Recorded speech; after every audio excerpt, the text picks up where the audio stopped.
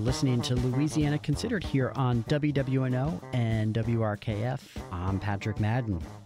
On the show today, a new exhibit on the 1955 murder of Emmett Till. And we'll also be catching up on the week's politics with Stephanie Grace.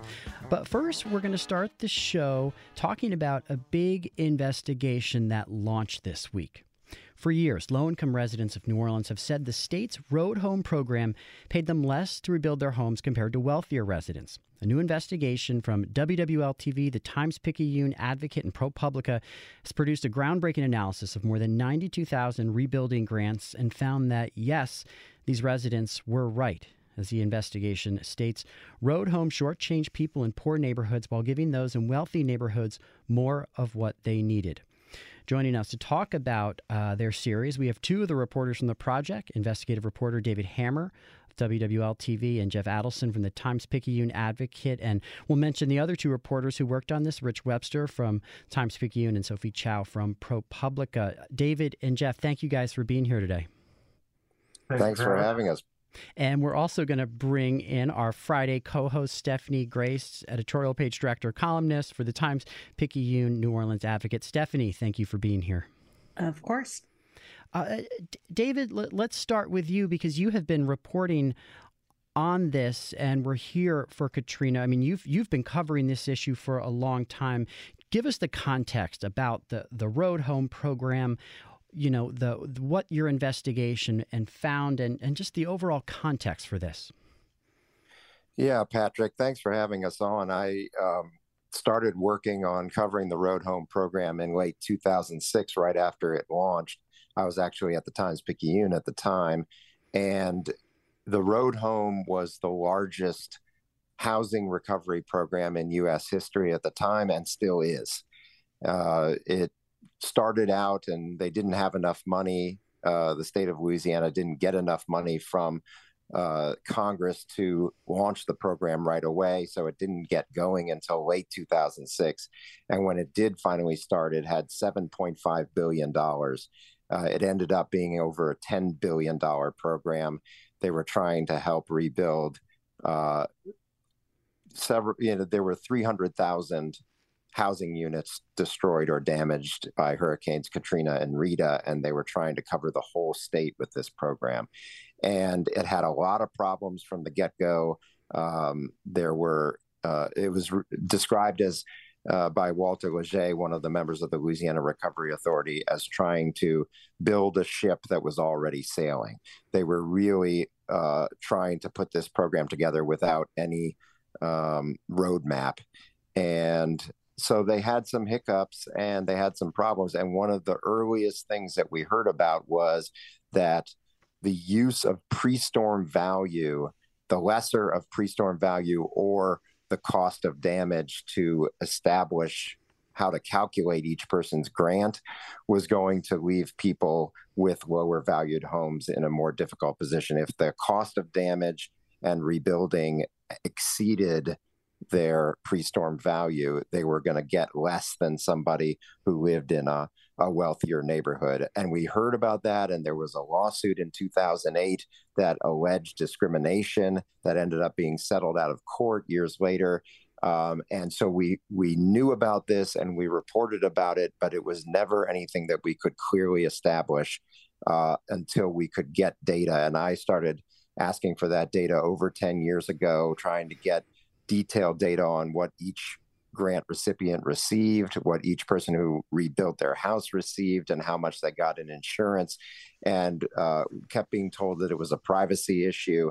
But luckily, ProPublica showed an interest in this. We combined with the Times-Picayune, and Jeff really spearheaded the effort to get that data, and that was crucial, and that's what we got this year. And let's bring in Jeff Adelson right now. Jeff, talk about the data component, about what you were getting for this analysis and what you were able to show. Sure. So by the end of the process, we actually were able to get data on every, as David was saying, every Road Home grant that was given throughout the course of the program. It's about 130,000 grants, including the rebuilding and the relocation grants. And of those, we were able to analyze all of the ones that had sort of valid data. There were lots of issues with the data in this database, and what we found was that in New Orleans, which is the largest area that had rebuilding grants, those who were rebuilding in the wealthiest neighborhoods had about 80% of their costs covered through the Road Home Program, insurance, or FEMA funding. Meanwhile, if you look at the poorest neighborhoods, only about 70% of the grants or of the cost of rebuilding the home would have been funded from those sources. And what that meant essentially was that if you lived in a poor neighborhood, you got roughly $18,000 less than you would have gotten if you got the same rate of compensation in one of those wealthiest neighborhoods. Now that's more than a year's salary in those neighborhoods. So that has a really significant impact on how well people were able to rebuild. And as a lot of people, David and Rich talked to in the course of the story said, that continues to play out to this day in how you see wealthier and whiter areas of the city rebuilding compared to poorer and less white areas. We found the same pattern as well statewide. So this wasn't just a New Orleans problem. And it's interesting because, of course, it costs the same to rebuild whether you are in a wealthier neighborhood or a less wealthy neighborhood. So, it's and we knew that. I have to say, I have to ask David, because I was across the newsroom from you all those years ago, and we talked about this. Like we thought it was unfair. The people who filed this lawsuit made a good case. It was settled, but the state did change its policy, which seemed to be something of an admission that, of unfairness. So what I'm wondering is, what did you learn all these years later that you did not know back then, or that you did not suspect back then? Well, yeah, I think you hit the nail on the head with that question, Stephanie, because one of the things that Jeff just pointed out in that description of 80% covered in the wealthier neighborhoods and 70% covered in the poorer neighborhoods, that 70% included the grant that they added to try to help the poorest people. That only got them up to the 70% level. If you had not had that, which was added on to try to address this problem, those folks would have been in the 50% range. So their effort to make the program better for lower income people only addressed part of the problem. So that was a big lesson learned. And the other thing that was really kind of a white whale for me in trying to chase this down over all these years was to try to figure out, where did this idea of pre-storm value even come from? Because we knew that this was something that hadn't been done before and then was scrapped by the Federal Housing and Urban Development Department afterwards. So why did they do it here, and whose idea was it? And so I was finally able to chase that down in this process and figure out that it was born of partisan politics. It was based on this idea from the Republican-controlled Congress at the time in 2006 and the Republican-controlled White House that they wanted to limit the amount of federal taxpayer money that was going down to the Gulf Coast for rebuilding, particularly to Louisiana, which was a Democratic-controlled state with Governor Kathleen Blanco. And the effort was to try to get more money, and the Congress wanted to limit that, and that's where the idea of pre-storm value, to limit any kind of funding to what the value of the home was prior to the storm, and that's where that came in. And the context of the time, if you remember, was there was a lot of suspicion that there would be fraud, that people would try to get something that they weren't due, and this was a really controversial idea that at the time, to pay people for uninsured losses, because I think the kind of idea that, ideological idea that you're talking about is if people didn't have insurance, well, too bad. It's kind of a personal responsibility thing. And this really, was a different way of looking at it. They were talking about rebuilding, you had to rebuild the whole community. So right. Therefore you had to help people even if they did have uninsured losses. Well, keep in mind that there was a penalty of 30% for anybody who didn't have insurance. The issue was not so much people not having insurance, and Jeff can talk about this in terms of the data bearing this out. It wasn't so much of people not having insurance, it was people having being underinsured because they were told, particularly with flood insurance, because flood insurance was cheap, but it was something that was basically people were told for all these years, you're behind the levee system, you don't need it, and you only have to have it up to the point of your mortgage. So as people paid that down, they didn't have enough, they didn't build up that coverage as the value of their homes was rising. And again, you're listening to Louisiana Considered here on WWNO and WRKF. I'm Patrick Madden, and we're speaking with reporters who worked on a big investigative project. David Hammer of WWL-TV, Jeff Adelson from the Times-Picayune Advocate. Their investigation with ProPublica looks at Louisiana's Road Home program. We're also, Stephanie Grace is also here. Jeff, do you want to talk about that part of the data and what your big takeaways are after doing this big project? Yeah, just to add on to what David was just saying, I mean, when you look at this data, the vast majority of people, both in New Orleans and statewide, the issue was not specifically that they didn't have any insurance at all. The issue was, you saw that there are basically most of the people in this data had some sort of insurance, but it was covering a fraction of the cost of rebuilding. So it's less of that kind of moral hazard issue of, are you going to pay for people who didn't do anything, and more, are you going to come in and give people the resources that they actually need to rebuild? And remember, we're talking about and David probably knows this number off the top of his head, but it's more than 40,000 road home grants in New Orleans itself. And that's 40,000 people that would not have had the money that they needed to even start the rebuilding process without a program like this. So right.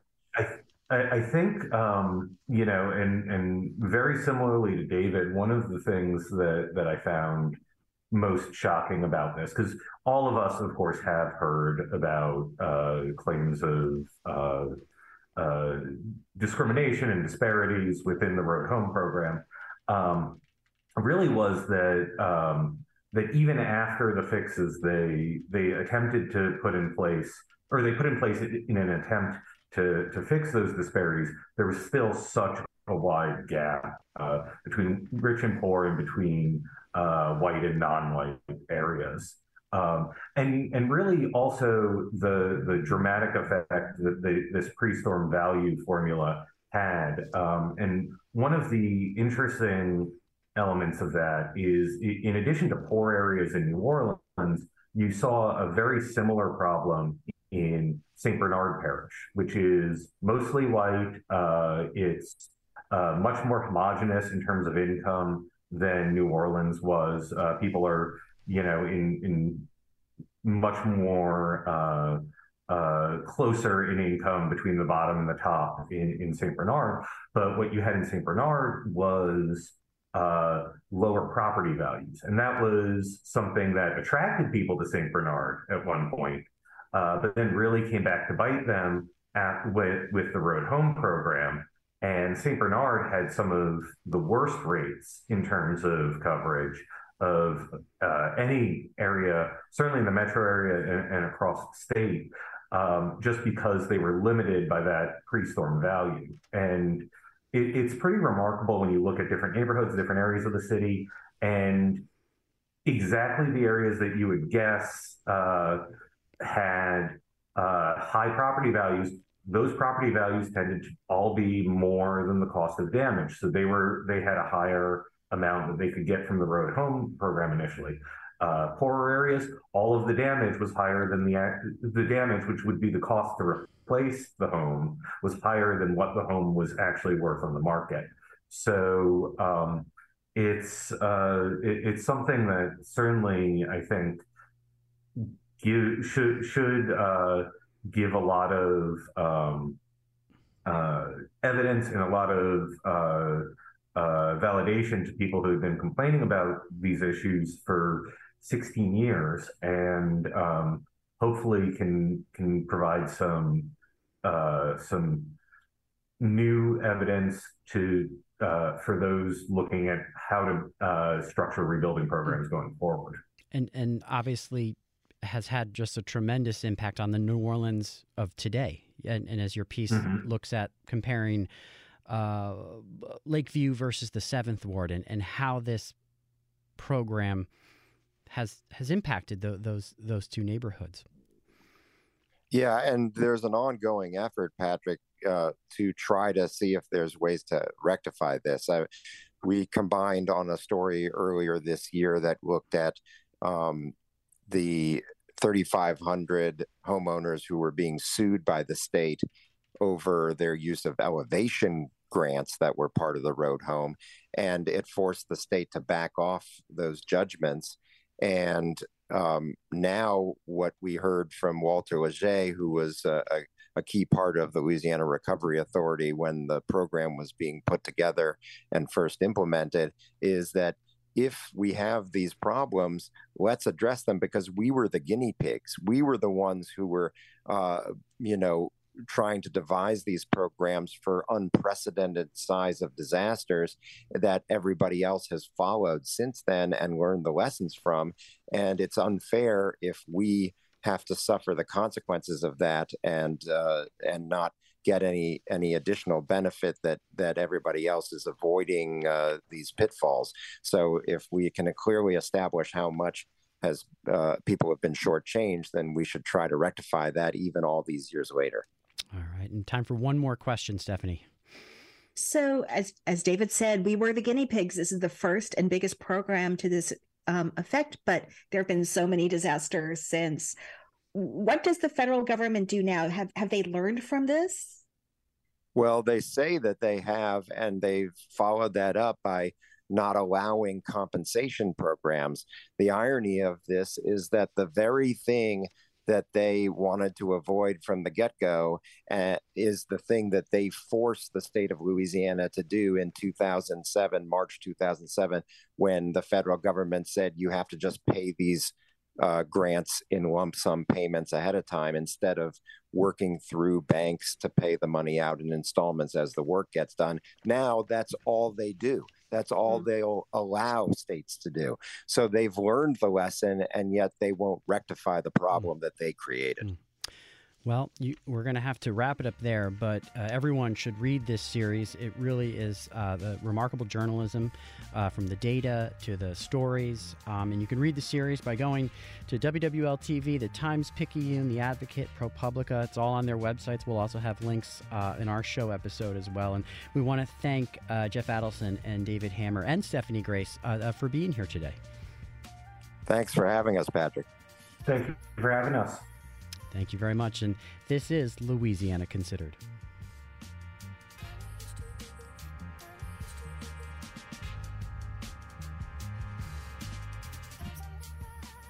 And I'm Patrick Madden. This is Louisiana Considered, the story of the 1955 murder of Emmett Till and the activism of his mother. Mamie Till Mobley has gained renewed interest thanks to a recent TV miniseries and Hollywood film. There's a new traveling exhibit that's on display in Birmingham. Here's that story from the Gulf States Newsroom's Taylor Washington. The Birmingham Civil Rights Institute opened an exhibit centered on Emmett Till last month. When he was 14, Till was on a trip to visit family in Mississippi, and he was brutally lynched by two white men. The archival photos and videos affected a lot of people. His screams were heard far out into the dark Mississippi night. including local activist Sherette Lady Freedom Spicer, who cried as she talked about it. Even though it's something that is hard to see, it's also hard to live and be Black. And so it's really even an encouragement to just keep fighting for justice and to keep telling the truths about what happens to us. Till's story has been told before. There are details that are pretty widely known, like the fact that his mother, Mamie Till Mobley, had to fight to make sure people knew what happened to her son, so she insisted on an open casket funeral.